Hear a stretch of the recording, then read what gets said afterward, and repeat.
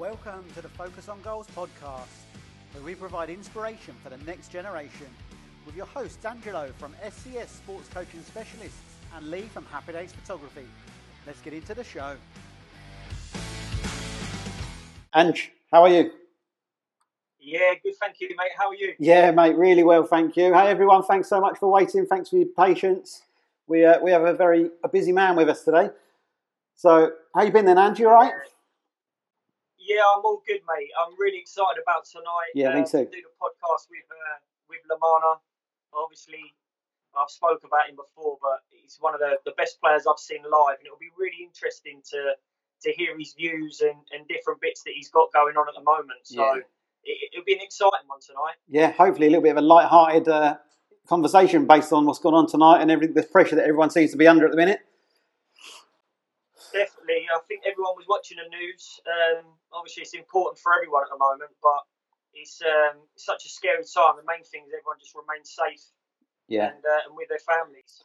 Yeah, mate. Yeah, 100%. I mean, we go on about it all forever, but I think we try and stay away from that, to be fair, tonight. Just very quickly, before we go into it, we've obviously launched we've launched Facebook page now, haven't we, for the podcast? So the podcast is out there. We've got the Facebook page, which if anyone's watching, we'd love you to go and follow it. It is just Focus on Goals Podcast. And all the interviews that we do and conversations we have will be uploading and putting out on there, on YouTube, and obviously on your channel as well. So people can watch back, and if it's a bit late, can show the kids, because that's what we want to be doing, isn't it? I think the feedback we've had has been amazing as well. We've actually been contacted by business people and football players that are actually asking to come on. So that's amazing. It's what we want. Yeah, it's what we want. It's really good. And we had one earlier in the week, didn't we? We had a conversation with a guy called Tanner Hicks, who most people probably won't know through this platform, but he manages properties and he does a lot of education on wealth and development. And the stuff that Tanner had to say was really relatable, wasn't it? I think that was the biggest word that came out of it was... Yeah. I think obviously we don't just want to do footballers. We want to go into business, and like you say, he was talking about wealth, and there's more to wealth than just money. And flash cars and success as well. What it takes. Really relatable to anyone that has a business. So definitely have a listen. Yeah, I think one of the key takeaways from that conversation was just our perception of what other people think of us, and how it doesn't matter how people think you are. We all feel a bit of the same about that. So right, should we get into today? Got 35 people watching. The main man in. So right, we'll pull him through. And hello there. Here he is. I'm doing good, Angie. How are you? How's both of you? How you guys doing? Really well, thank you. Really well. Yeah, really good. Lamana, thank you first of all for coming on tonight, because I know you're a busy man, and we really appreciate you coming on. Lots of children and adults will be watching tonight. A lot of your fans, so we really appreciate you coming on. Yeah, really good. Thank you very much, man. First of all, I would like to apologize, for the time and all that. But we're not here a problem now, and let's have fun. Let's enjoy. Let's talk. Yeah, let's talk.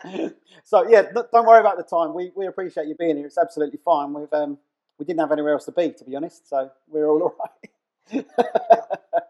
How are you finding them? Yes, we're all lost in the house. I know it. Everyone's really excited about tonight. So I think the main thing we want to get across tonight, Lamana, that obviously there's a lot of things you had to go through in your life to become a professional footballer. And it's just going to give people a real good insight on how you made it into football, and your foundation later on as well. We'll talk about your foundation back in Congo as well, if you're happy to do so. Yeah, that's fine by me, mate. That's fine by me. So if we start off, how did you get into football? Was it something you was great at straight away, or was it you into other sports? Do you know what? I was into another sports, which was gymnastics. My dad was a footballer though, but he was a good player. I think football. What I saw, obviously, he was a good player, but when they used to win games, obviously he used to come back home drunk and start in trouble with mom and everything. So that's all I remember. I know he's a good player, but when you talk about football, for me, it was like or after the game, you get drunk because of alcohol, and you'll come home and start causing problems. So that's the only thing I remember. So, and because of that, I said to myself, I don't want to play football.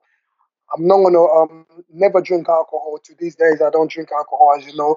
And I says that I'm never gonna be not a violent person, because I think I was just causing my dad to do things that he'll wake up in the morning and not know, because there'll be times he'll come in and we're ignoring him and he'll just pick up the TV and then just smash it. And then the next day in the morning, he'll be like, "Who did this?" And it was like, "Oh, he couldn't remember it." Yeah. So, football for me was that side of it. I didn't really like it. But, sometimes the big men up there, always have a different plan for us. So I came in England, I wanted to play football, I wanted to do gymnastics, but it didn't work out for me. I remember my school teacher, who's, thank bless him, without him, I probably wouldn't be into football. So he saw me playing football in a playground, and then I remember him saying to me that, "You know what, forget your gymnastics. You're playing football." So he started putting this in my head. He put this into my head, like, you're gonna be a football. You're gonna be a footballer. But he took me to Leyton Orient. He took me to West Ham, and another team he took me to. They didn't. I went to Luton, and they said I wasn't good enough, cause. But the only thing was, when I used to go there, they used to put me with underage kids to play with underage, and I hated it. Right. I didn't want to play with no underage kids, so I wanted to play with big players. Yeah. So I didn't play serious, so I didn't make it, and then obviously I end up minding my business, going college, and then it happened at college game. We played in the semi-final, if I'm not mistaken. We played a Colchester College. Yeah. And then the referee happens to be your dad, Mr. Jeff Harris. Mr. Jeff, so I remember very dodgy ref. I obviously knowing that. Obviously, he was a scout. One thing for me, I was blessed enough. I thank God every day. I was lucky that football was on my parents, even though my dad played football. My dad didn't get me into football. I was lucky enough to be loved or taken by, have so many father figures. I grew up I left Congo. I was living with my aunt, and so I was naughty, and then I started living with my uncle. So I start, obviously doing what kids would do, mess around with people. But I was lucky enough to have all those parents used to love me. So I went on from Mr. David Hyde from school, took me like his own son. And then I met your dad, Ange, not because you're there, because you have to understand, Angela is not just a mate of mine. Angela is like my little bro. I know Ange from like Angie, small Ange. Massive So Jeff, I remember him in that game was losing. I didn't even start that game. I remember, because those times that I used to find football so boring. So we was losing 2-0, and then it happened. I used to find it boring. It happened that half time I'm at 4K. I told my teacher, I told my teacher, listen, I want to come on. And he said, "Are you sure?" I said, "Yeah, I want to come on."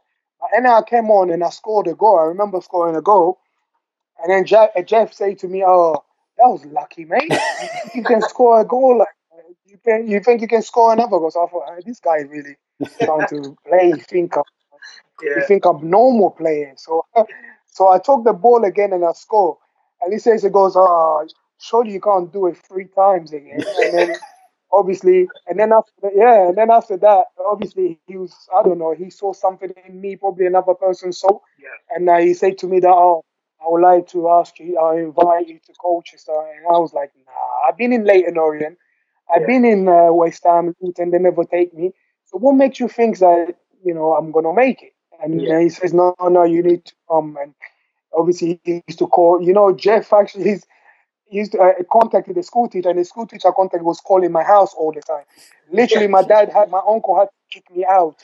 He said, "Oh, come on, just go." Yeah. And you know what? I've never, it was, for me, not because Angela is there, like, Jeff took me like his own son. Like, he took me to his house, like, not like someone going for a trial. I don't know whether it was like that with different people, but this is me. This is the person. Now I'm talking about me. What he did to me, like for him taking me there and took me like his son, and it made me feel so comfortable. Like it was amazing for me, and obviously it was good. It didn't click at first because I was still had discipline problem, like late and things like that. He passed me on to another great man, which was Mickey Cook. But even though I was working with Mickey Cook a little time in the youth team, not that much, but I was still coming home to Jeff Harrop, So it really was there for me. Even though I remember one game I was supposed to sign the contract, but I was late, really late. And then they told me, they kicked me out. They told me, oh, no, you're not serious. So I went back to my school, and then I remember going when I went to school. It was too late. Everyone else is kind of, you have to do your work experience, so you have to fill up your work experience. So I didn't do mine. So the only last job to do was McDonald's. So I remember going to McDonald's. To be fair, I was so excited in McDonald's. Like, you know what? I'm gonna eat burgers. I'm gonna make burgers, and I'm gonna have all my friends come in. And I remember going there the first day, and I thought I was gonna cook things, and they told me go and clean toilets. Really? So I was like, I was like, bruh, I'm not cleaning toilets. But you know what? I think that was a turning point for me. It was a turn because I remember sitting in our toilet for an hour, and I just started thinking, I was in Colchester, I was staying in a family, I was free. It's not like when I was staying with Jeff. It's like restricted me, telling me, like you got to do this. It never forced me. It gave me that freedom. I was enjoying football, and I just started going through my mind, and I just want out. You know what I say? I'm going to try and give her, trying to call him again, trying to see if he can give me another chance. Yeah. And I start calling him every day. I start calling him Jeff. I start calling Mick. I said I need a chance, and he was saying no. Steve, I think back then Steve Wigner was the first team manager. He was like no. He was like no. So actually, Jeff and Mickey put their life online. So they said, okay, you're gonna come, but you can't let us down. You can't. You go. And then I remember going back there. I never looked back since. I used to have, but all these youngsters who probably don't know, we used to have these old trainers back then. We used to call it LA Gay. He had lights at the back. It was like a basketball shoes. Yeah. So it was like high. So I remember one preseason, we're running up the hills. So I was I was running with my shoes, my basketball shoes. And I remember Mickey said, wow, if this guy can run quick with his basketball shoes, imagine with a running. So I end up buying me a running shoes, and Mickey, the best thing Mickey ever did, another really turning point for us like youngsters, he took us to a factory work. I think Jeff also was there. We went in there from 7 a.m. to 7 p.m. packing bags. Yeah, is this for work? But Mickey, that's when I left, because obviously when I after McDonald's, I started calling. I was given a chance, and I stopped. I had to make a decision between carry on college or go into football and then learn football. So I went back. I went to football. So, but Mickey just took us like youth team. Sometimes we was taking things for granted in the youth team. Don't forget, in the youth team back then, we used to clean boots for discipline. Yeah. So we each youth team player, you had your first team player that you have to look after his boots and everything. So, and that was part of the discipline. And there were still some players, and me also, we still wasn't taking football that serious, Yeah. So Mickey Cook did the best thing by taking us to a factory work, and 7 a.m, 7 p.m, packing. From then, that's when we realized, damn, we're actually lucky to be footballers. Yeah. We're actually lucky. Like, this is real world. There's people that works every day doing this, and all we're doing is playing football. And we're getting. Listen, I used to get £1 back then for my dad as school dinners and feel like to eat dinner. And then suddenly I'm getting a a little £45, you know, back then with the youth. So it was like, for me, it was all new. I used to buy clothes, and then suddenly they're giving you clothes to wear. Yeah. So I'm thinking, oh, I love this. This You is know, a good life. this is a great life. But I was lucky enough to still have people. Like I said, I always mention Jeff too much. Why?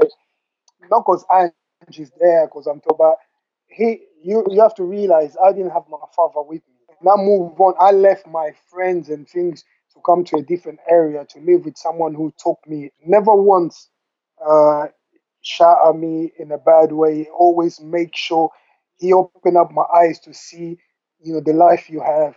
He such a good man, man. So like I always say to people that I can never talk about football without mentioning Mr. Hat, my school teacher, Jeff Harrop, Mickey Cook, you know. But why Mr. Hat and Jeff Harrop? Because they believe in me. They put things into my head that no one else did on football level, you know.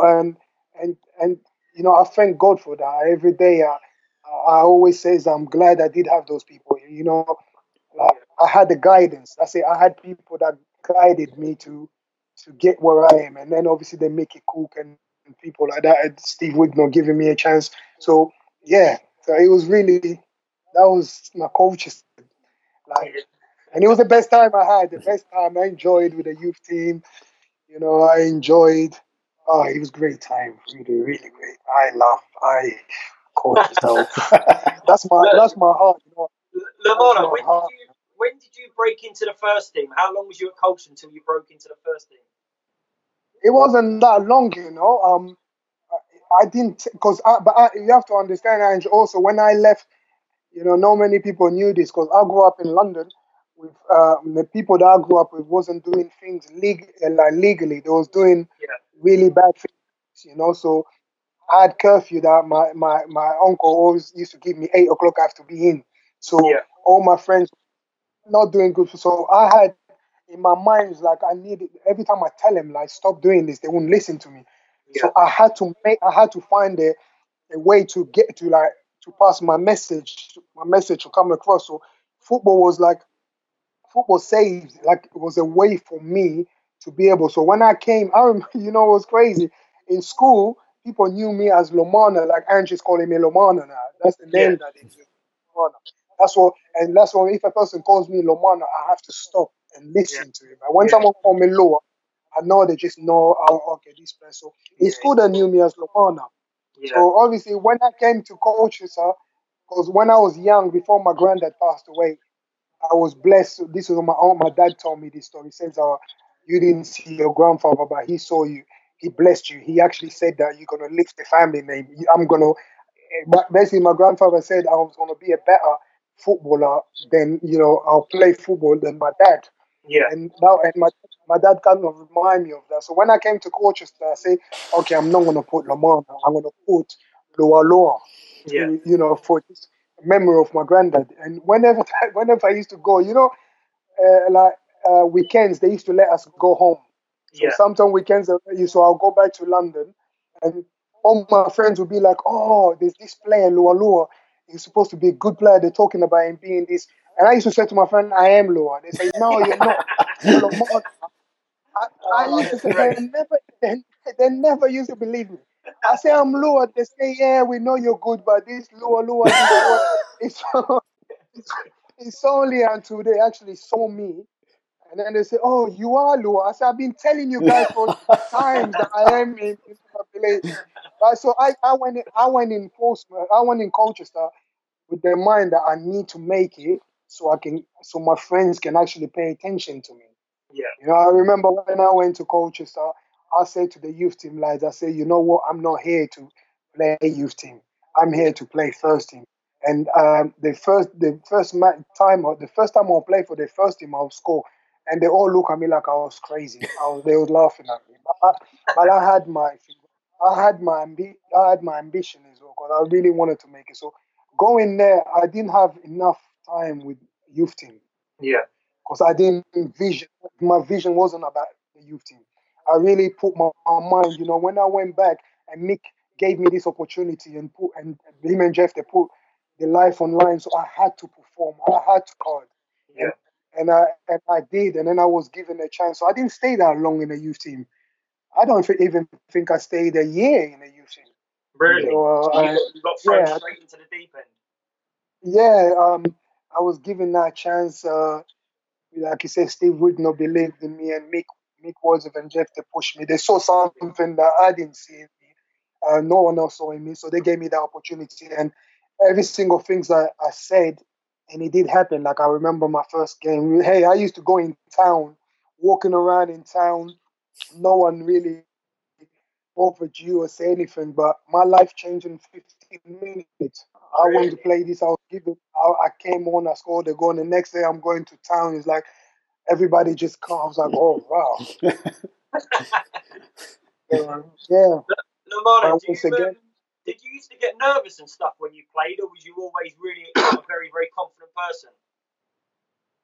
Do you know, Ange, one thing, that's why I said I was lucky to have, like, when I say, this is what I say, like I say, your dad really played a big part in my life, and Mick Wordsworth, like, Mick Cookie, and they made me, they put something in me. I never was scared on the pitch. It's not, sometimes you can have, it's not arrogance, it's confidence. Like, I don't know who I learned, because also there was another guy, what's his name? Adrian. Adrian had me working my left foot. So I really had people that believe in me, and they put things into my head. Like I'm telling, from school days, you have Mr. Hat and one of my best friend, Michael, that they put it. I knew, I always knew I knew when I was on that pitch, it's like no one can touch me. That's the mentality I had. Really? I didn't say it, but I perform on a pitch. That's how you give me the ball. There's no way you're taking it off. And they made me believe this. So and I always saw myself as an entertainer. Because. And I remember when I first did my backflip in Finland, I think it was Jeff. Like he said to me that, hey, every time you have to keep doing that when you score, go do that. So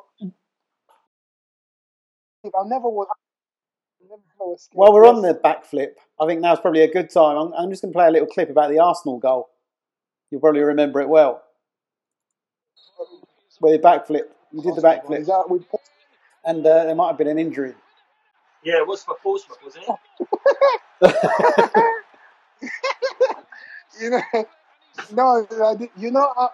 It was funny because I think first of all, the boots I was wearing, it was the first time for me to wear, like, because I was sponsored by Ambrose, so by then I think it finished, so I wanted to try different boots. So a friend of mine gave me this, I think it was Predator, Adidas, and I'm never used to, my feet wasn't comfortable, but I wanted to try and see because I was talking to them, but I remember I just came back from an injury. And Harry was telling me, Harry told me, I don't want you to do that. Don't do that because we're fighting for relegation. I said, I'm not going to do it. I promise I'm not going to do it. But when you score a goal, I don't even remember what happened. My mind, hold on, you score. We're playing Arsenal, one of the best teams, and we're fighting for relegation. Nobody believed in us. But everyone knew that we were going to lose. And they were beating us 1-0, and I scored 1-1 towards the end. And I just got overexcited. But the thing is, it wasn't the backflip. It's where I did the backflip, because it's so hard to explain to a person. Only a person that does gymnastics will understand. Just before doing the cartwheel, the place where I did it, it was quite a little bit muddy. It was wet. They put the pin. So as I went to do it, just before doing a cartwheel, I twisted my ankle. So my ankle's already twisted. Yeah, just in a position I was, there was no way I can stop. Because as you can see, I was already, my body was, so there was no way I could have come back. So, so to myself, I thought, okay, I'm going to go, but style it out. And hop away. So if you saw my landing, I actually used one foot first and then the second. And I try to, if you see the expression on my face, even when Matty Taylor, I remember Matty Taylor coming to hug me and lift me. you can see me. I was actually biting my tongue because it was so painful. I had to, yes, I was in pain, so I had to hold it like that, and I tried to pretend like Harry, like I tried to pretend like there was nothing wrong. So I even played little 5 minutes just to try to make it, but I was gone. I was.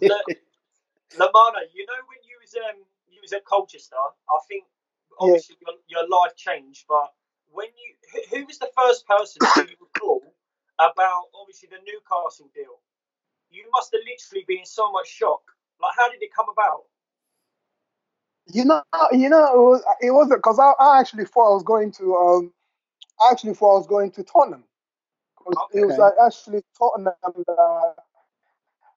that actually put 1 point something, and then obviously on the way. But don't forget when I think it was before when Steve Wigner went, I think it was Mickey Wordsworth. There was a coach, Mickey Wordsworth, who came, and I remember one day we was playing because I didn't like his character at first. I just thought, because whoever Steve Wigner went, I thought, this is gonna be another. Because we're fighting for relegation. I say, this guy, the way he walk, I just didn't have this good feeling. And I remember we played one game, if I'm not mistaken, it's either Southend, someone by there, I'm not, and we was losing. And I remember but we was playing really bad, and I didn't really. I think when Mick came, and I believe in this energy. I believe in like sometimes you can rub energy from someone, but I wasn't getting that energy, good vibe from him. Yeah. And I was loose, so I wasn't performing because sometimes, if you're not really good with the coach, it shows on the pitch. It can affect you. It affects you. And I was one of those players. This is what Jeff and Mickey did well. They had their arms around me. Yeah. And that arms around me took me to another level. Yeah. So when Mickey came, and that's what Steve Wigner did as well. And when Mickey came, because he didn't do that, so my vibe wasn't good. So I didn't really want to perform too much, even though I loved the club, I loved the people there, but I felt lonely at times. Yeah. So you can see even when I was with him, I used to go in to Adrian or wanting to train with the youth team, but they wouldn't let me because I had to be with the first team, and I wasn't enjoying the first team. So when he came, I remember we were losing that game, and then half time we go in, and then he told everybody he said, "Okay, everyone out, and Lua stay." When I'm telling you, I had my guards up. I thought we was gonna fight. He's coming in. I was ready to kind of fight, but then that's when he changed me. He put around me, say, "Hey, you are like my son. I came here, to enjoy football, to do really well, and you can help me stay up in this league. I'm here for you. Don't think because sometimes I do that. I'm just trying to teach you to become. I know what you have, and I know you can be better. Help me stay up in this league." And I'm going to go to a better club. And if I go, I'll come back for you. And that's when everything changed for me. So once I had that arms around, and then the love again, start enjoying. And then I remember he went to Newcastle. So he's the one that used to said Bobby Robson to come and watch me. So he said, and I remember, So, and I remember our last game, I remember we was playing Queen's Park Rangers. Yeah, Queen's Park, and then Steve Witch didn't want me to play. I said, why? Why am I? I said, I want to play. He goes, no, you can't play. I said, Steve, I want to play. He says, no. Then I forced. I said, I need to play. And I think that was my last game, and I scored a hat trick.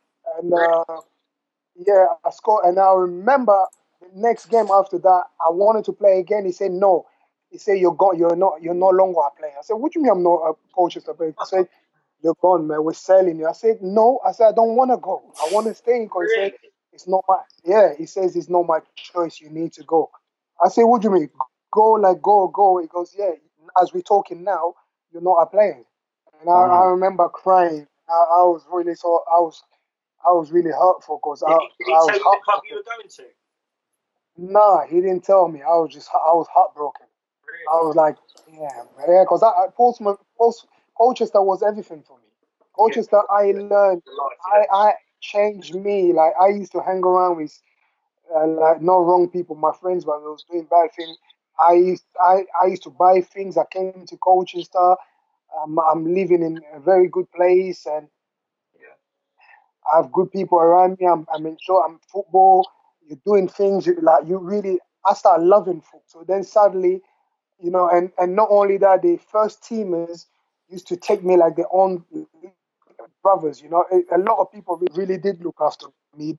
Jason Dizel, David Gregory, Duggs was there. Duggs, Lucky. Um, I can go on. So, so for me to be told that you're no longer like, if it was up to me, I'll say no. Really? It wasn't up to me. That's amazing. Yeah, I knew one day I wanted to go and play higher. I knew one day I'm gonna play higher, but I didn't know that it would happen so soon. Yeah. I was still enjoying. I was still learning because in Colchester I played the football. I know nobody taught me football. I just came into it with a blessed skill that God gave me. So I was just playing. I was playing park like street football. Yeah. So I had that freedom. Those times that I was doing. Those times I'll make mistakes, but instead of someone shout at me or the players, they was just encouraging me. So it was like Colchester was like a heart for me. It's like to leave it was yes, I remember the coach, like my uncle calling me, the agent saying, "Oh, yeah, we got Tottenham. We're on our way to Tottenham." So, it was a long way, man. So I remember we going, and I'm just thinking that, leaving all these people, like, our life is changed, like, I'm supposed to be excited and happy to be going to a Premier League, but I didn't like it. Really, that's crazy. So we was going to Tottenham, and then suddenly I remember getting a call from Mickey Wadsworth, say, "How are you? How you feeling?" And I say, "Yeah, I'm okay, not bad. I'm going to Tottenham." He says, "Okay, I'll get back to you." And then suddenly I used to live in London. I'm from Forest Gate. Tottenham's not far from me. So I knew the distance between Colchester and London. But it seems like the journey wasn't, it wasn't stopping. We was going. At times I felt like I was going back to Africa. I felt like they're sending me back. I thought it's time for a club in Africa or something. So yeah, and then we end up going up north, and yeah, so that was it. It was like I say, the few months I never was, even when I was in Newcastle. Back then, I was happy. I saw Mick Wordsworth, and obviously my player that I look up to was Ronaldo, phenomenal. I knew Sir Bobby Robson coach him. I knew he can take change my game and take it to another level. But my heart, my mind was still in Colchester because you sign for a club that you have all these professionals and the legends. But I had my friends, like the big brothers that I used to look after, like the Dukes, and those are my teammates, but they're also like people that used to help me. We became like friends. Like we can joke, we can have fun. They can turn around and change towards me, like to teach me a lesson, to be disciplined. But then you're going to this place where you're professional. You have to look after yourself. No one's there to look after you. You understand? So I had people that I can reach to, but now I didn't have no more people. I'm like me. It's like me now. You have to become a man. So it's very, very difficult. There was no Jeff Harrop. There was no my little bro, Angela there. There was no Steve Wick, no KK O'Para, no Dukes, like people that I was seeing every day. None of them. So it's now you're in Newcastle, in a hotel firstly. You don't know. My uncle was there for a little while, then he had to leave. So you're basically there yourself. But, but then again, afterwards, I met Kieran Dyer. Kieran Dyer was the best thing for me, man. Kieran took me under his wing, taught me everything I knew again. So, yeah, it was sad then, but then I met Kieran Dyer and Sir Bobby. Oh, Jesus Christ, rest in peace. He was like a grandfather figure, man. It was amazing. Lombardo, really, before we go into more about Newcastle, is it alright if we take a few questions from Lee? There's a lot of Colchester fans on here today. Yeah, we've got a couple of questions that come through. So Mark Lomano, Mark has said, did Colchester ever try and re-sign you? You know what? When I spoke a few times with Joe Dunn. Okay. I think Joe Dunn was a coach there, and I really wanted to come back. I always says in my mind, like, if I want to finish football, I rather finish my football in Colchester was my first choice, if not Portsmouth. Right. So I really wanted to come back, but I think there was a coach there that after Joe Dunn left, it was kind of difficult. So I didn't know who, because I was really looking forward to come back and just to perform and, you know, just to finish my career there. And that was a dream of mine. Yeah, fantastic. And we've got one also from Dazza, a guy called Dazza. He's asking, what was your highest point in your football career? And what was also the lowest point? And how did they both affect you mentally? Quite a deep one, that. Wow. The highest point in football.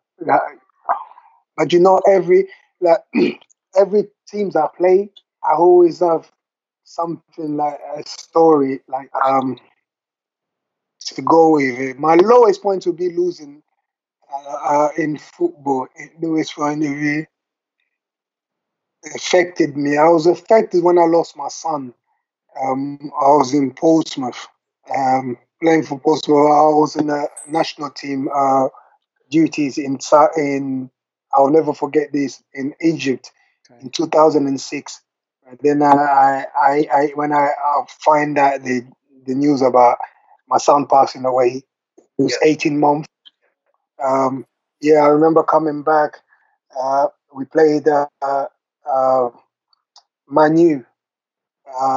But I had the T-shirt inside, like with the message of my kid, my son. But I think that was also my best game I played for me in Portsmouth, because we played Manu, and I did everything so I can score.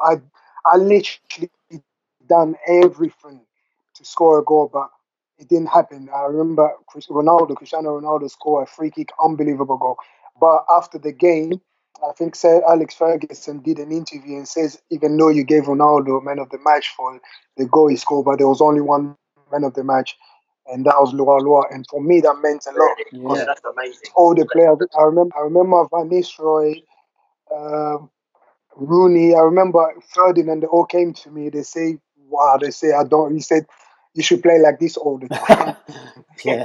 So I remember they gave me the jersey as well. They said, and to have a fellow player to say that even though he got it, but he didn't deserve it. There was only one player. It was like Lua against Man United. Yeah. So so I remember that very proud moment. So wow. But the highest point football ever gave me, highest point in football, I'll say respect from your.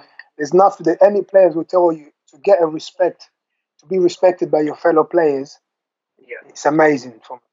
I remember, I tell you, I remember in Portsmouth, we're playing Chelsea game, and I was injured, but they have to I had to do, you know, like when you have to train before a game just to see your fitness test.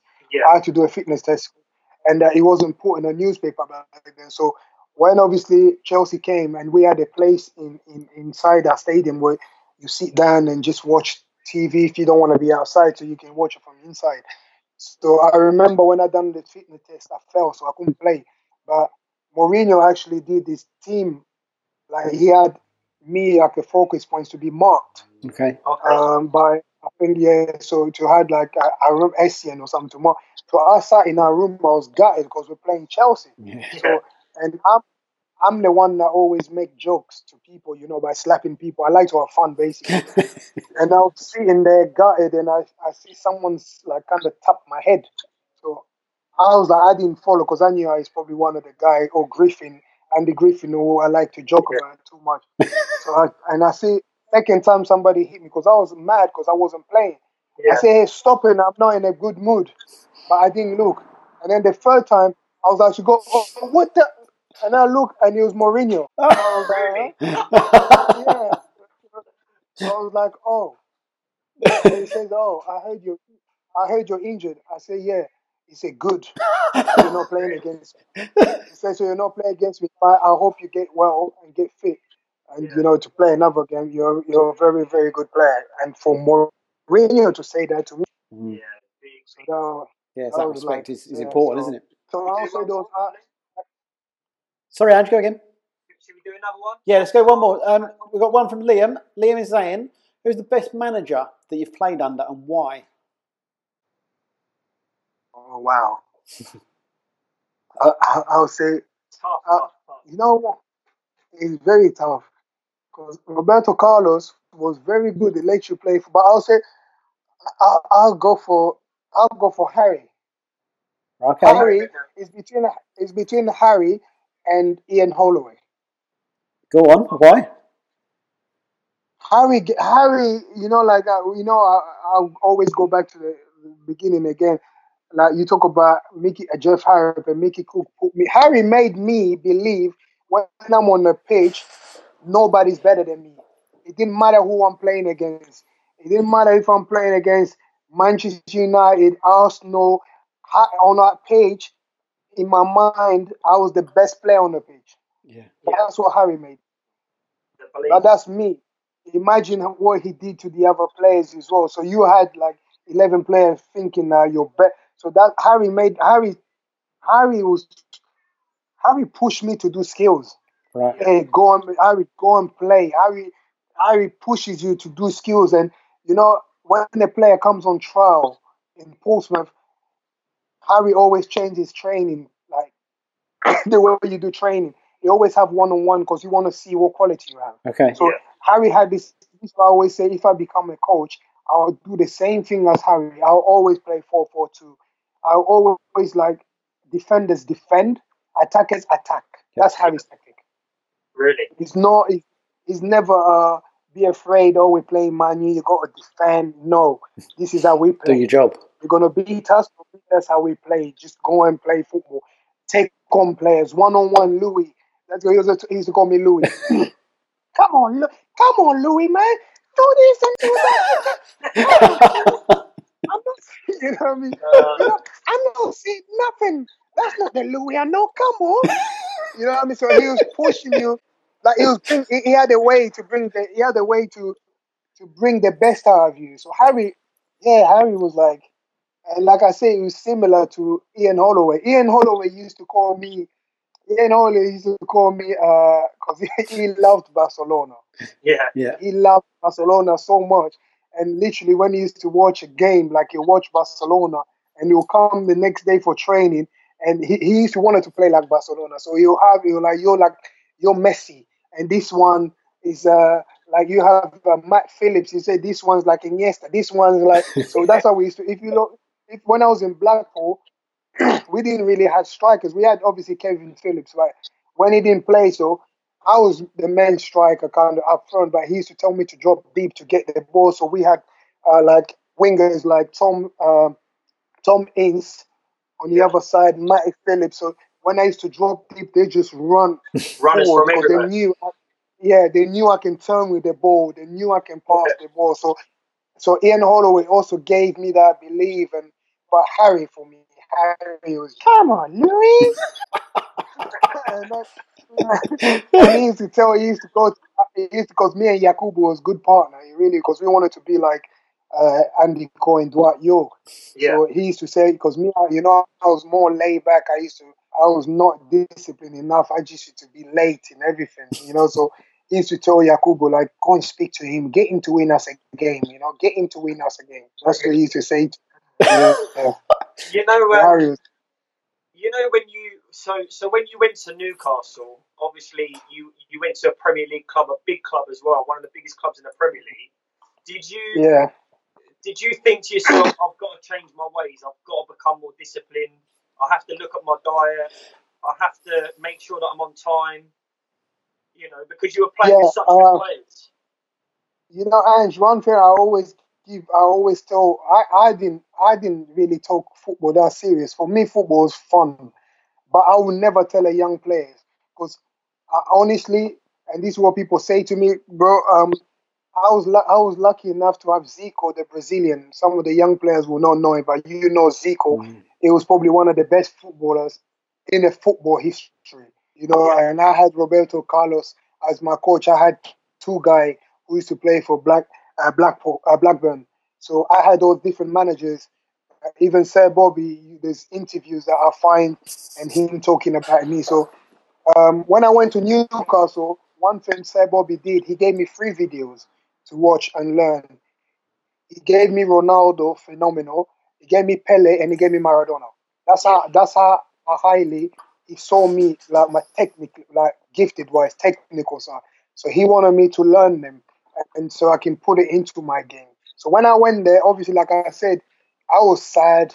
I miss Colchester, and I was with these people like who don't. I feel like at that time they don't care about you because I wanted to feel that love. But it's not that they didn't care, but your class as professional. So you have to be professional. Yes, you literally have to change your ways. You have to be more responsible for yourself. Back then, I was responsible, but I had people that was looking after me and making me, if I could make a mistake and someone would put me back, like you get the Jeff or Mickey Cook or the Dukes would tell me, the Gregory. So, but then he's like, you don't have nothing. And before me and Kieran started getting on really well, I had the phase that where it feels like I was in the dark. Okay. Bro, I'm playing Colchester football. Then I didn't go to one. It was a big step. Yeah, massive step. So massive step. So and Newcastle's a big club. Yeah. Their fans are huge as well, aren't they? That's to be fair, they're the one they're the one that kept me going because even before playing, they were singing my name and I'll never forget this.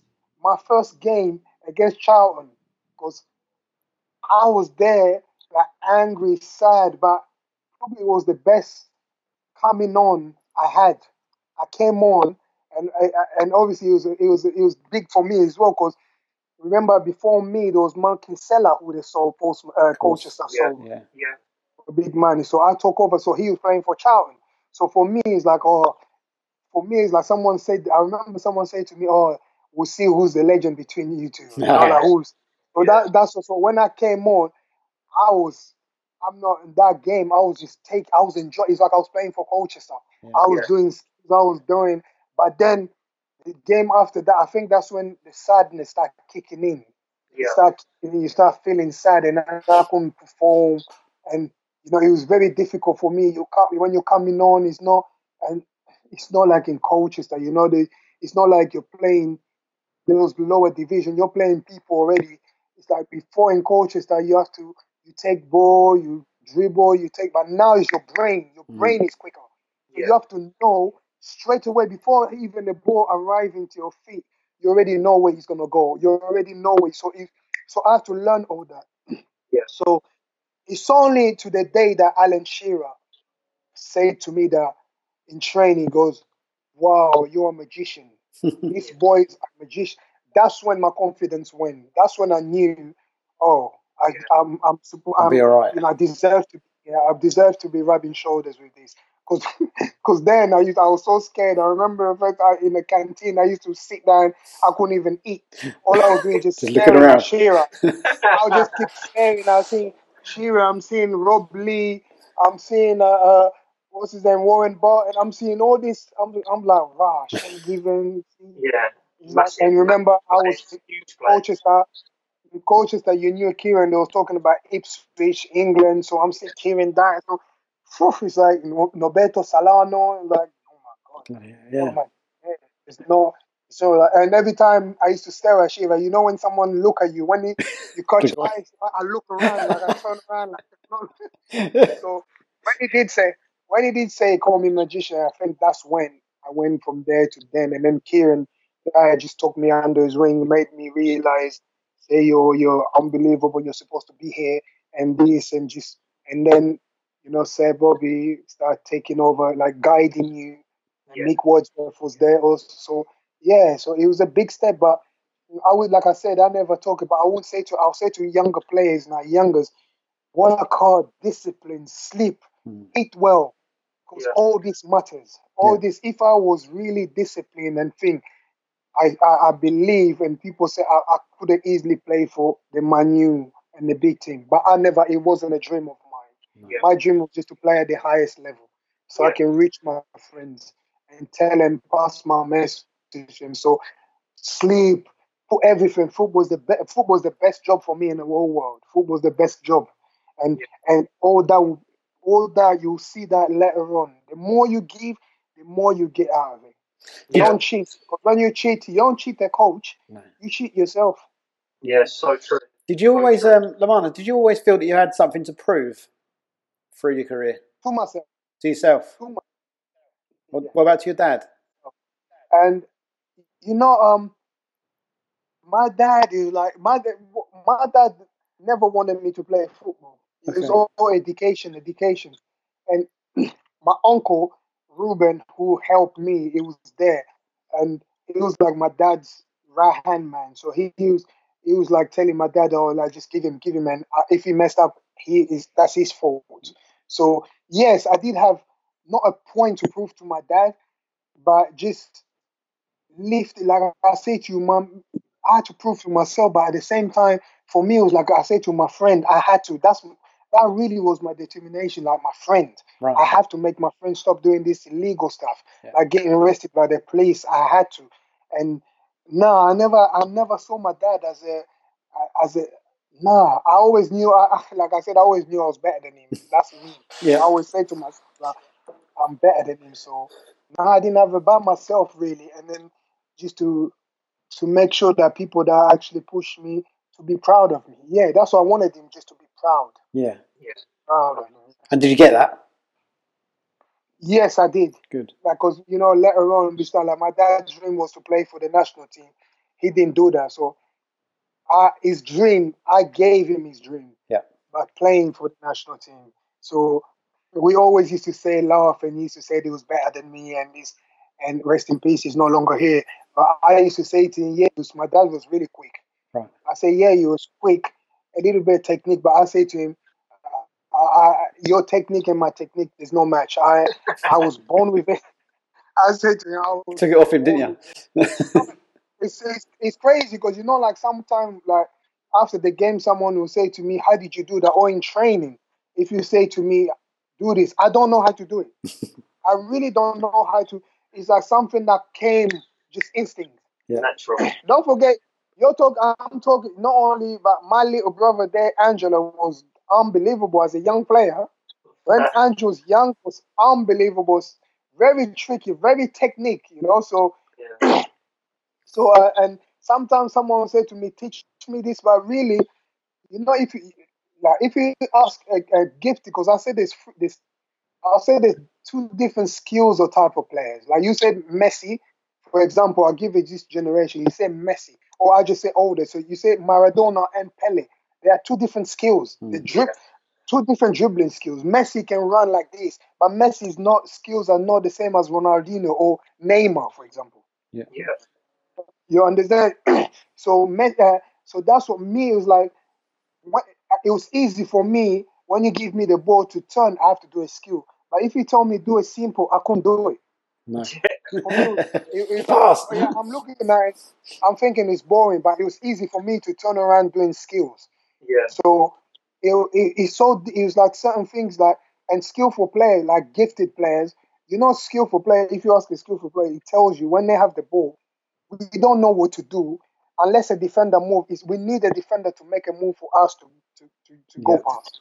If a defender don't move, we still be there with the ball. As you can see, they say Neymar. They used to say I keep the ball, but I'm waiting for a defender to. But so I always believed in myself. I always knew I didn't have no pressure about myself and to improve, to become better, and just to be an entertainer, really, and to make my country proud.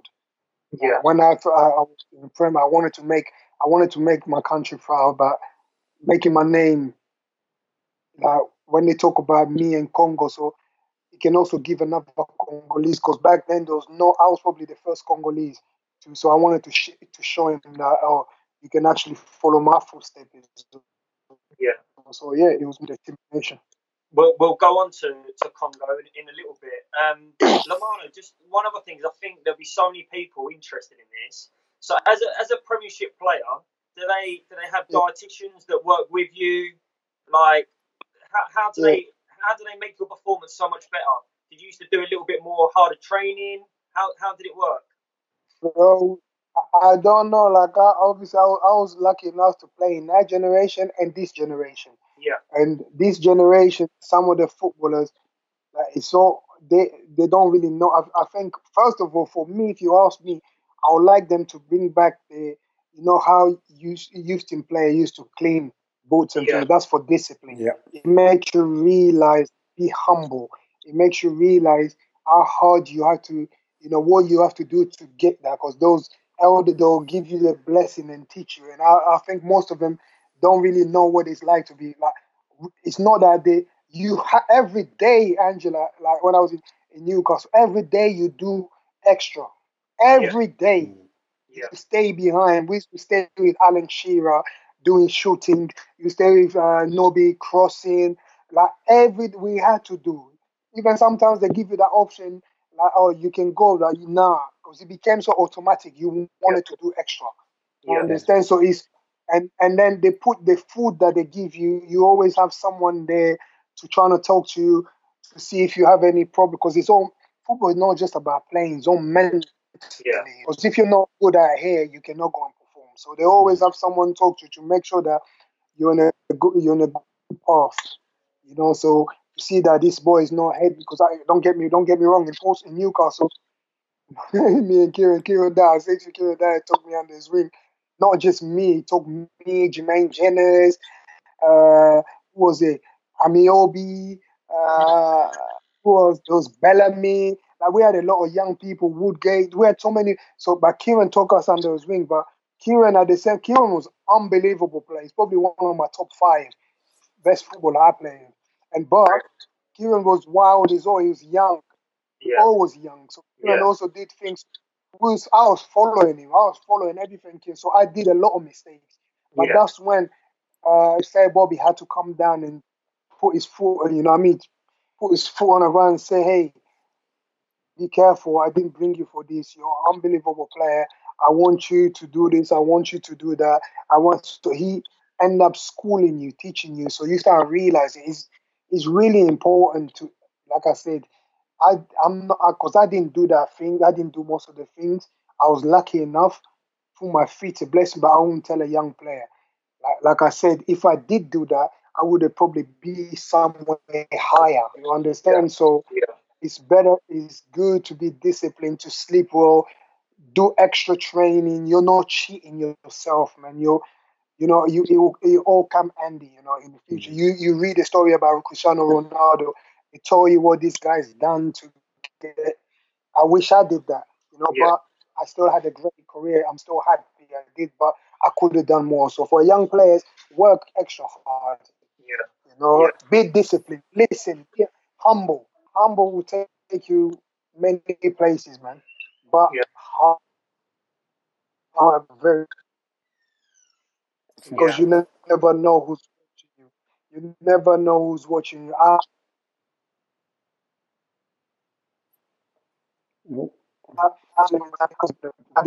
didn't take it. I play college game. I never even knew someone. Imagine if I had the mentality of saying, "Oh, this is kind of boring." I'm not, but I still wanted to do well, and I never knew there was someone there, scouts there who come and take me to coach and stuff. So you never know who's watching. No. So this is what I say to people: when you feel like you're cheating, you know, yeah, you might think, my coach is not seeing it, but there's someone who's watching you. And if you listen to a story of Ronaldo, when he was spotted, they said to them, whoever's going to score a goal, that will take him. And they came to see another person, but that person didn't want to take the shine, so he ended up giving it to him. So there's always someone there looking, man. So work very hard. So true. Yes. Lamano, also, when you played for your country, that must have been a real proud moment for yourself. Do you want to talk a little bit about that and how that made you feel? You know, we sat down when we was in Newcastle, Sir Bobby and Freddie Shepherd, the Newcastle chairman back then. He sat us down, me and Miobi, and was called up for England. I was called up for, and they say to us that I remember them Shepherd, or they're saying to us, if answer England call, you. Where I grew up in England, but I didn't have my mom. I didn't stay with my mom, so my mom was in Africa. So the only way for me to get to her, because I came with my dad's side of family, so it was very difficult for me to reach my mom's side. So the only way was for me to accept a Congolese, my national team call. So when I turned it down to go there, but I loved England. England blessed me, gave me the life that I have, but I had to find my mom and my roots. So for me to go and play for the country, I couldn't think twice. I had to go and play and to go and meet. And to be fair, wearing that, like I say, my dad's dream was to play for the national team. Just wearing, let alone, like, not even I captained the team for 10 years, but just wearing that flag, just wearing that, for me, you saw the joy in my dad. I saw the joy in my dad's face. It was just worth a while for me. It was just amazing. I bet it was. Great.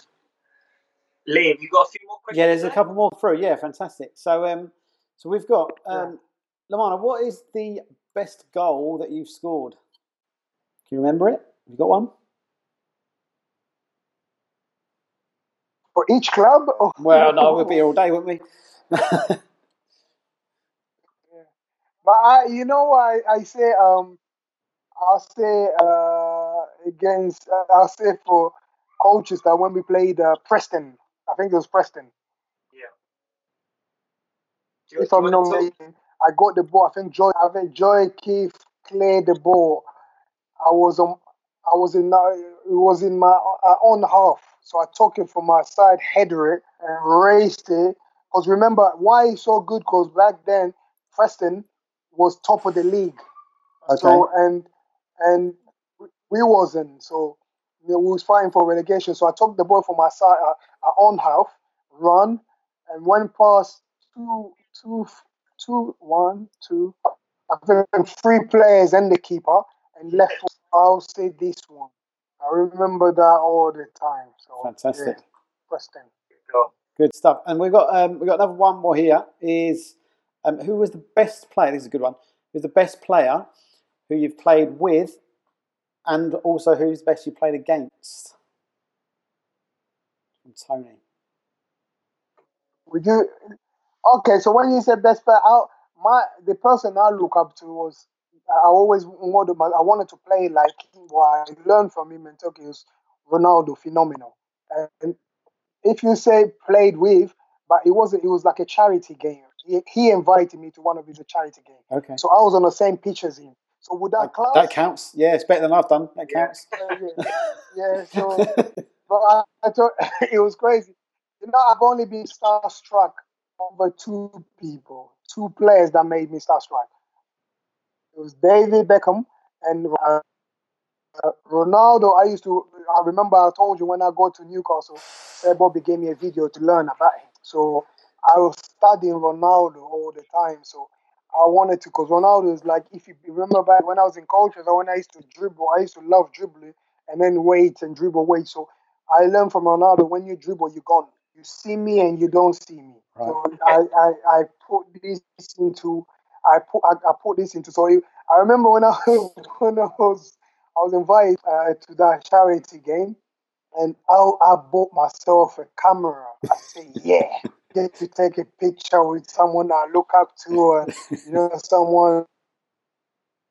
So excited. I was excited. That's when I'm playing for Olympiacos. I took one of my teammates came with us. So I said to him, bro, this camera, you're gonna take take even 50 pictures. Just keep taking pictures. When you see me next to him, don't stop. So when we go there, I had the camera, so I didn't hand it in to him because he was also a player. So the camera was behind me. I put it into one locker. So Ronaldo came, my friend. Bro, I froze. I couldn't move. I couldn't move. Like my leg become numbed. My butt stuck to the bench. It's like I really literally I couldn't move, man. I couldn't say. The guy said just wave at him. Have you ever had this thing that when someone talks to you, or you ever had a dream that you actually say hi but your voice doesn't come out? you're, you're basic. So you're basically miming. And I went back, yeah. All I got back from that was like, to this day, just I played with him, but I didn't have no images, nothing. I didn't even use. I remember going back. I was so mad at my friend. I'm saying, you didn't even take no one picture. You're so crazy. And then my friend said, yeah, but you didn't give me the camera. I said, but you could have come and get the camera. So I was going mad. But it was for me, Ronaldo, yeah. But if you talk about playing with someone on a pitch, like as a teammate, I probably would say there were so many. I say to Kieran Dyer was probably one of the best players I play with. I say like Alan Shearer. I'll say not the best, but the best finisher I've seen. Yeah. I saw. You know, he was unbelievable. But the best player that used to make me say, "Wow!" Probably say Yakubu. Okay. Really? Someone would say Yakubu. Say, "Wow!" Because remember, I didn't know him. He came from nowhere, and to take in the Premiership, he was scoring every year. He was scoring more than 10 goals, and it wasn't easy to play in the Premiership. So he took it. He wasn't dribbling like me or technique like me, but when I say he was one of the best, his strength was unbelievable. Shearer was very powerful. I didn't think I can see someone who's stronger than Shearer, because when he's got his back on goal and the ball's there, nobody can. When he's got the ball, I put my hands. His elbows, isn't he? He's all elbows up as well. Yeah. So, but then I end up seeing Yak, but Yak wasn't. He didn't do no bodybuilding because we never liked gym. Okay. I didn't go gym because I was lucky enough to do my gym when I did it. Doing my gymnastics, so we had a different training that will make us strong and a balance work. Yak, it's like Yak was so strong, quick, and even when he was taking penalties, I never thought he would score penalties. But he had a funny way of taking penalties. I never used to look when there was penalty. I never looked. I never thought he scored penalty, but he always used to score. So he for me it was like raw, and he was hard worker, man. Yeah. Lomano, obviously, there'll be a lot of children watching this tonight. What would you say to them? They've got a dream of becoming a professional football player. What's the main aspects you'd say to make sure that you do to try and get that dream? Just talent alone will not take you far. I was lucky to have gifted in talent, but I was lucky enough to meet people that, even though later on they pushed me to make sure you work hard. So talent will not get you. You got to do the other side. You got to, like I say, discipline yourself. Sleep early. Eat really good. Eat good food for your body. Train hard. This is what I learned from Bellamy. Bellamy trained the way he plays. Yeah. Train the way you play. Because if you cheat in training, it will show in a game. So train the way you play. Work hard. Discipline. Listen to your coaches. Listen is very important. No talk, listen. And put it all together. It's not hard. And you will, and believe in your dreams, and you will get there. Don't feel disappointed. Everybody makes mistakes. Messi, Ronaldo, they all makes mistakes. But when you make a mistake, it's what you do after that. Yeah. Have that winner mentality. Work hard. So 100%. I think. Go on.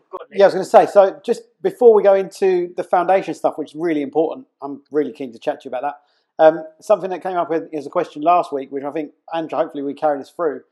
What's the best practical joke you've either done or seen in football? Yeah, I like this one. I don't know if we should be asking Lomano this one. Involves Angelo's house.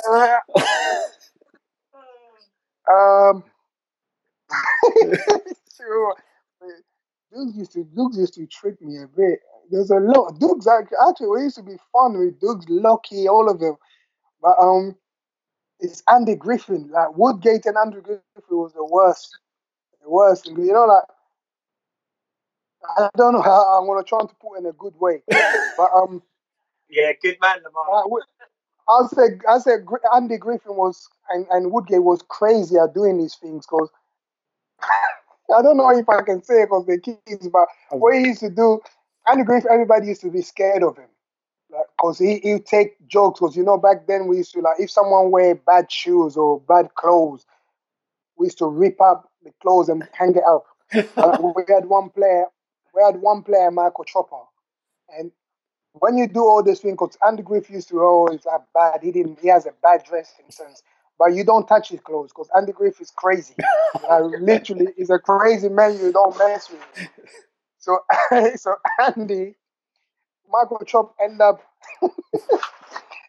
ripping, because Andy and Woodgate was so together, like on joking. So he end up ripping Andy Griffin's like clothes, and I think Woodgate saw that. So Woodgate tell Andy Griff. Andy came go, put down. Nobody will talk. So Andy Griff say, okay. So we'll sit in there, all of us. So he went out. I think he went in the toilet, and went in the toilet. Then they pull in his hand, and then he just went, and then he just came to Chopper and just put it on Chopper's face. Oh, never good. So then nobody could have messed with Andy Griffin. The older players are the Andy Shearer also, and Leigh Gary Speed, rest in peace. All the players used to, like, when you travel, you play away games in a hotel. You see someone knock on your door, they'll come in and just jump you. You won't know what happened. So you suddenly, like, you're sitting there, and then you're playing your game or watching game because you play Sonic or Mario. You just hear door knock, and like, you used to share rooms. You see group of older players that would just come in and then just get a bucket of water and just chuck it to you and just start jumping you and banging. So they'll run out, and then suddenly you'll sit there and say, "What just happened?" There were so many things. There were so many. Say Bobby Robson used to say Bobby. Say Bobby used to come in a training ground, and then he'll give the players instructions like, do this. The player can't do it. He'll say, give me the ball. He'll take the ball, pull it on the floor, and just before kicking the ball, he'll pull his muscle. He'll be like, start screaming. The next day, you'll see him coming in with them golf car. Them golf car when you go and play golf. So he'll come in golf car because he couldn't walk because he put it down his hands. So he'll start screaming from the sideline with his golf in the golf car, and then a week later he will come back. A week later he will come back in training in Grand, getting that he just came back from injury, like put a muscle, and then he was trying to get the ball put on the floor, and then he kick and go. So he was literally just pulling over his. Fantastic times, amazing times. One time with Harry. Harry was the best. Harry is the most funny. He loved the joke, didn't he? And Harry and Ian Holloway, they're funny people. Funny people. I remember one time I was injured. Harry left us and then came back. He went to Southampton and then came back. But they changed, he changed where we're supposed to meet. When we're traveling, we had to meet somewhere so we can jump on the bus and we can all go. So we had to pick him up on the way. So I was injured. I just came back. So I didn't know they changed the place. So I was sitting in an old place waiting for the bus. But the bus wasn't coming, so I was late. So they called me. They said, "Where are you?" I said, "Well, I'm here waiting for you guys." They said, "Oh, we're no longer there." So I end up going to meet the bus. But when we meet the bus, we have to go and pick up Harry. Remember, we're supposed to get on a bus in half an hour, pick up Harry. So it took me half an hour. So literally, Harry was standing for an hour. So when he came on a bus. He was angry, mad. Harry, twitching, goes, "What the hell is going on? Why are you guys late?" And then the guy said, "Well, it's Lua." He goes, "Louis again?" He goes, "Come here." He goes, "Why you?" I said, "Gaffer, I didn't know." He goes, yeah, one of these ones again. You got me standing there like a bloody lemon. So I said, "Gaffer." I love it. Harry, you never come across someone like Harry, man. Like, oh, the best man. So many stories, Lamano, eh? Love it. Fantastic. Too much. Some of them I can tell you, but it's not good for the kids. No. It's crazy story, but funny. But language I have to hide. It's funny when you use the language. The kids can't really. Lamano, should we talk about this serious thing now? Obviously, your foundation, because I think this will interest so many people. Yes. Do you want to talk a little bit about it? Tell us a bit about it. Where did it start? When I first, obviously I grew up here in England, and my first time to go Africa was in 2002 to play a competition. And then after I came back, and then I said, okay, but the competition wasn't in my country, it was in Libya, Mali, sorry. And then I came back, I ended up going, I said, okay, I'm going to go and visit, to go and look for my family, my mom, my sisters. So I ended up going 2004, if I'm not mistaken, yes.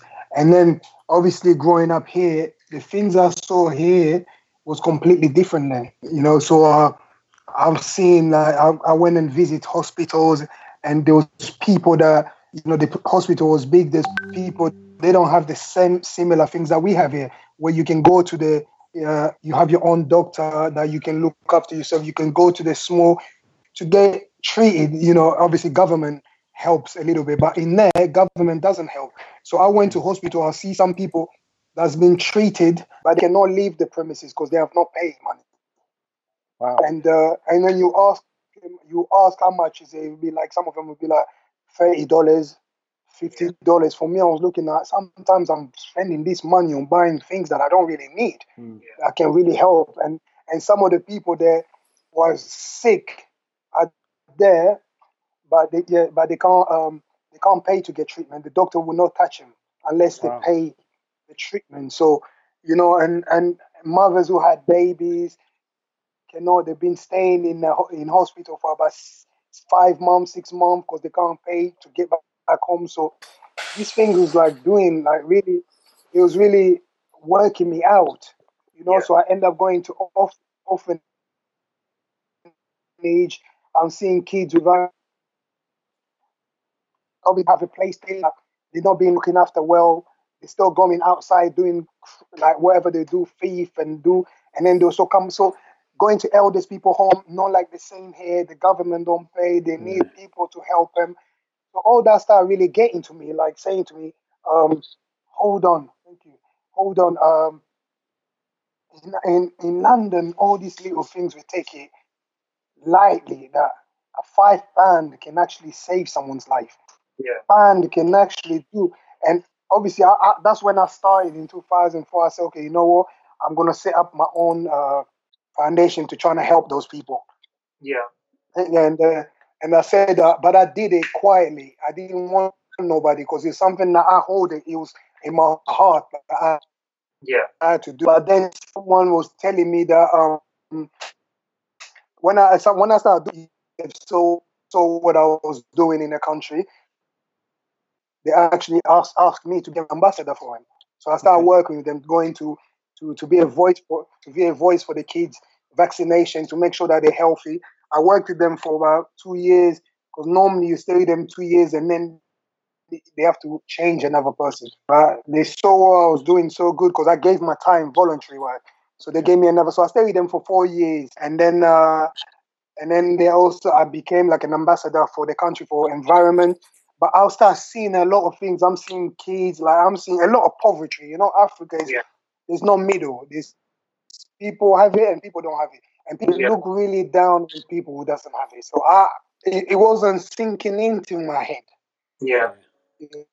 So that's why I came up with this foundation, helping people. I've been doing that, supplying things for hospitals, supplying things for orphanage, and all these people. And I realized, okay, every day I go back to Europe, I come back in the orphanage side, you see 3 or 4 kids, people die, and some parents, people who were not being treated. Because when you go to hospital, I cannot pay for it, so I had to do choosing. You get each person, each parents have a number.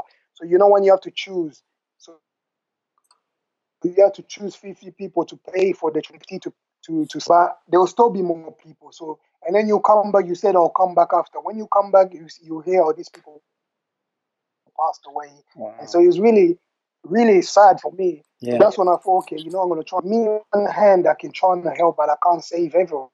Yeah. So I'm going to try to get other people involved.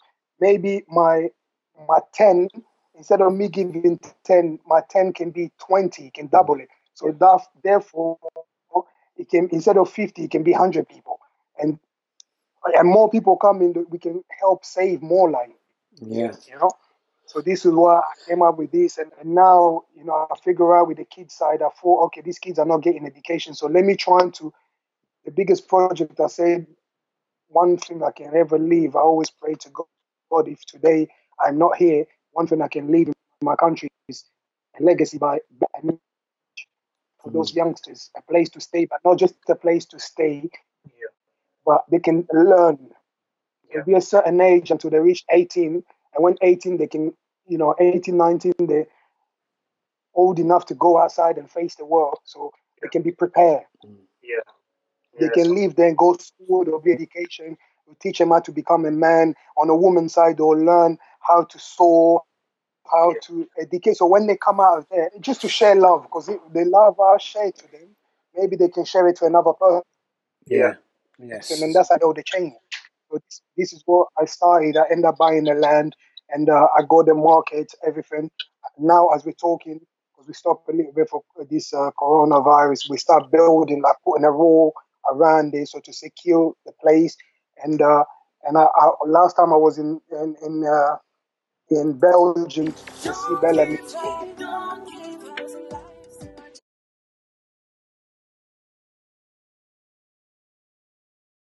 So I'm having all this trying to get these people with good hearts that can give something to help us build this, because it's not just about Lua's place. It's something that will stay forever and will go on to help youngsters. So it's everybody's place. Anybody that has something to come and teach will be able to come there. So this is why I'm launching now the foundation to let people know what we're doing. But now I've launched like an appeal for people with good hearts to raise to help people, because again, like I said, this ain't nothing to do with the orphanage. The orphanage people, I stopped a little because people will know later, because I don't want people to get confused. Okay. So the appeal we done now to raise money to help people back home in the because I've been contacted from some politician people. They're trying to ask me to be a voice by telling people not to go outside, to look. How do you tell these people to not go outside? A person that has empty stomach doesn't have the food. So how can that? So it's very difficult. So so I figure out, okay, I'm gonna try to raise money and trying to help a little bit of people. That even if I say to them, don't go outside, and some people say, yeah, but we don't, and I can give them a place that, okay, go in there, there'll be certain food there for you to get, but stay home after that. You understand? So, and then find some, because in Africa they're not telling people the truth about these things. And I spoke to someone here that you find the kit that you can actually do your test to find out if you have it or not. Okay. Which they don't have it here in Africa. So I spoke to someone. He told me that he might have 30,000 of it, and he give me a good price to get it. So with a little bit of that, we can take it to buy it, to send it to people. There is certain orphanage and some hospital, them Kuna hospitals. Excuse me, that they can actually test people, and that's what we're doing. So it's there for everyone. The site, the foundation site is www.lualuafoundation.org. We're going to with the site. While you've been talking, we've just been playing. We've been playing the site, so anyone that's watching the video or watching live, they can see the site and see all of the contact details.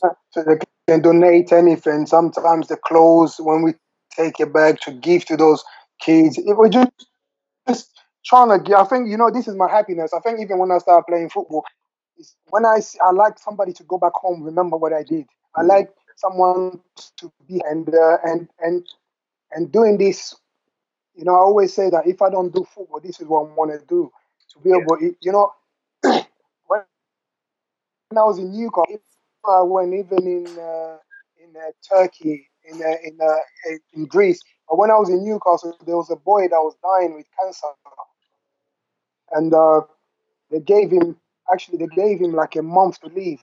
And the family, this boy, I was one of his favorite players, and the family was finding a way to contact me. The boy's last wish was to, but I wasn't back then. I wasn't really looking at my my post back then. So now and then you look at it, but it happened that day.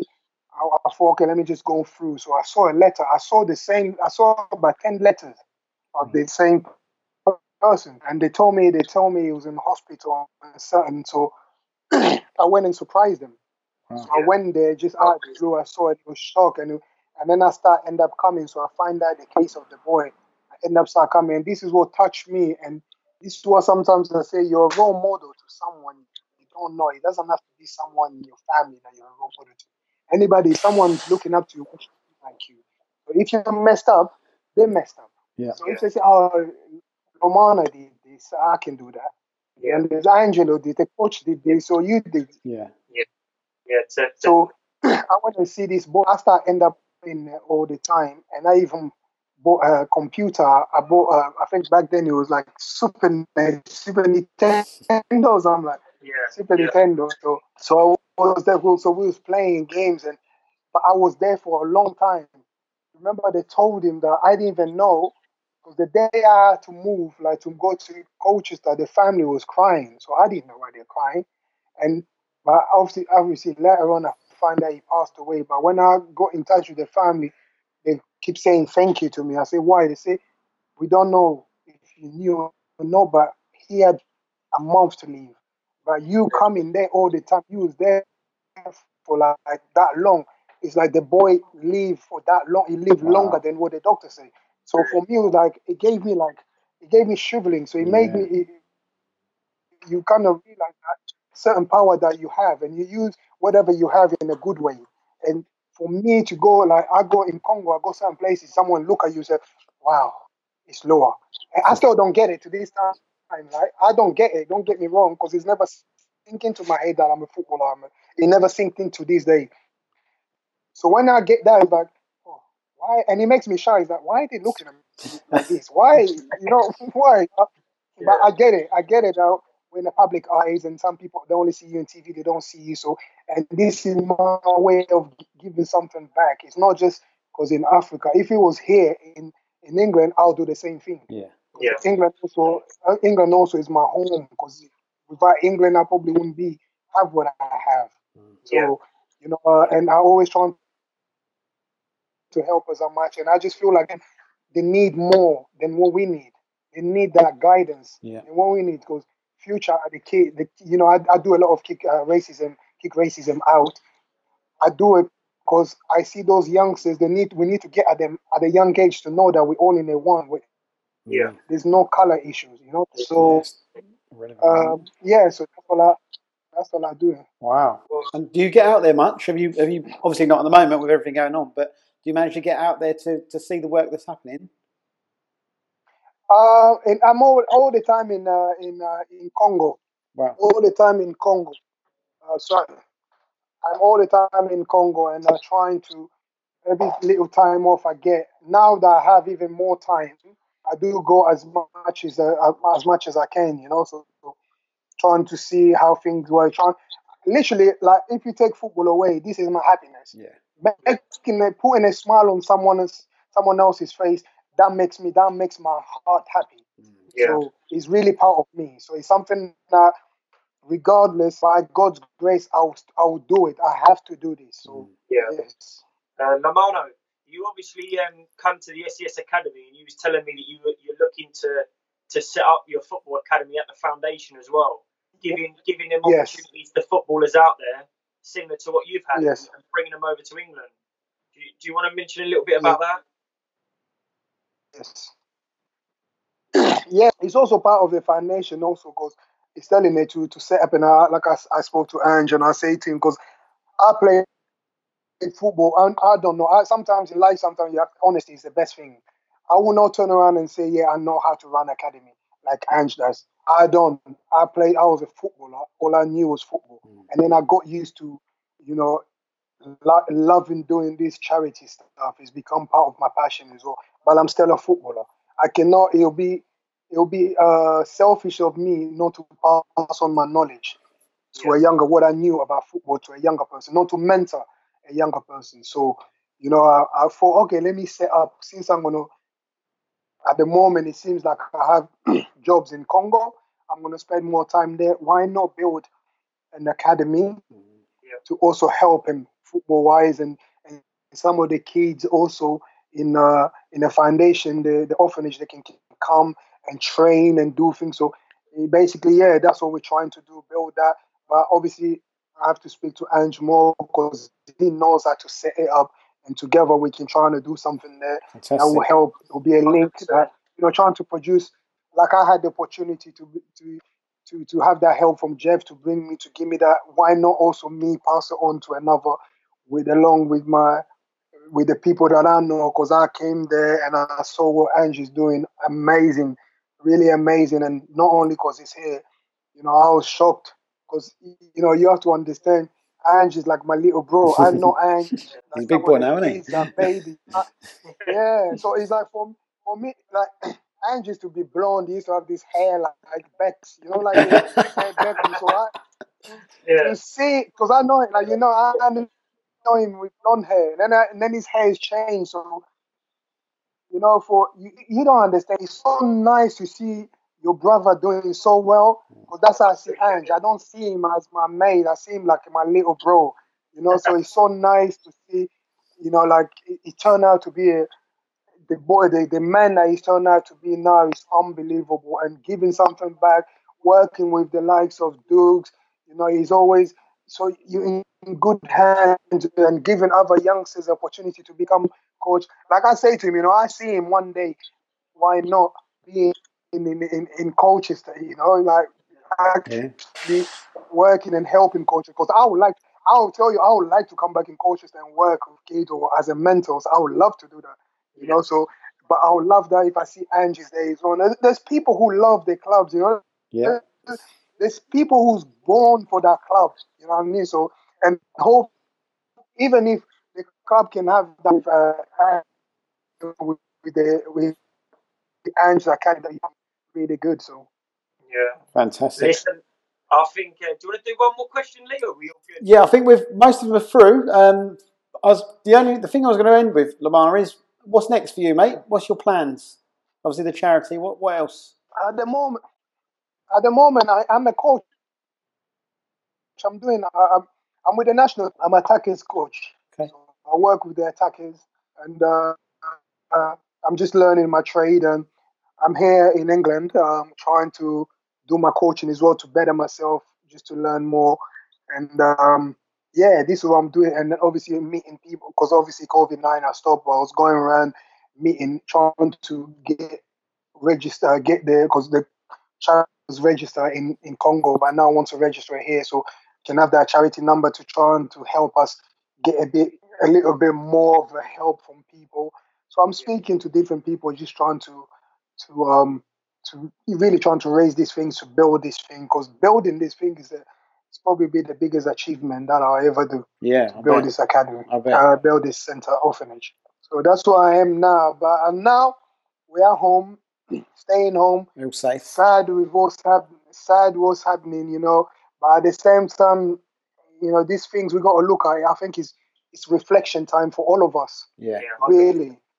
I think, like, sometimes there's so many people was caught up in just work, and you forget your loved ones. You know, for me, I say, okay, people turn around and say this, but it's 50-50 in a way. It's bad that we're losing people with their loved ones. Some people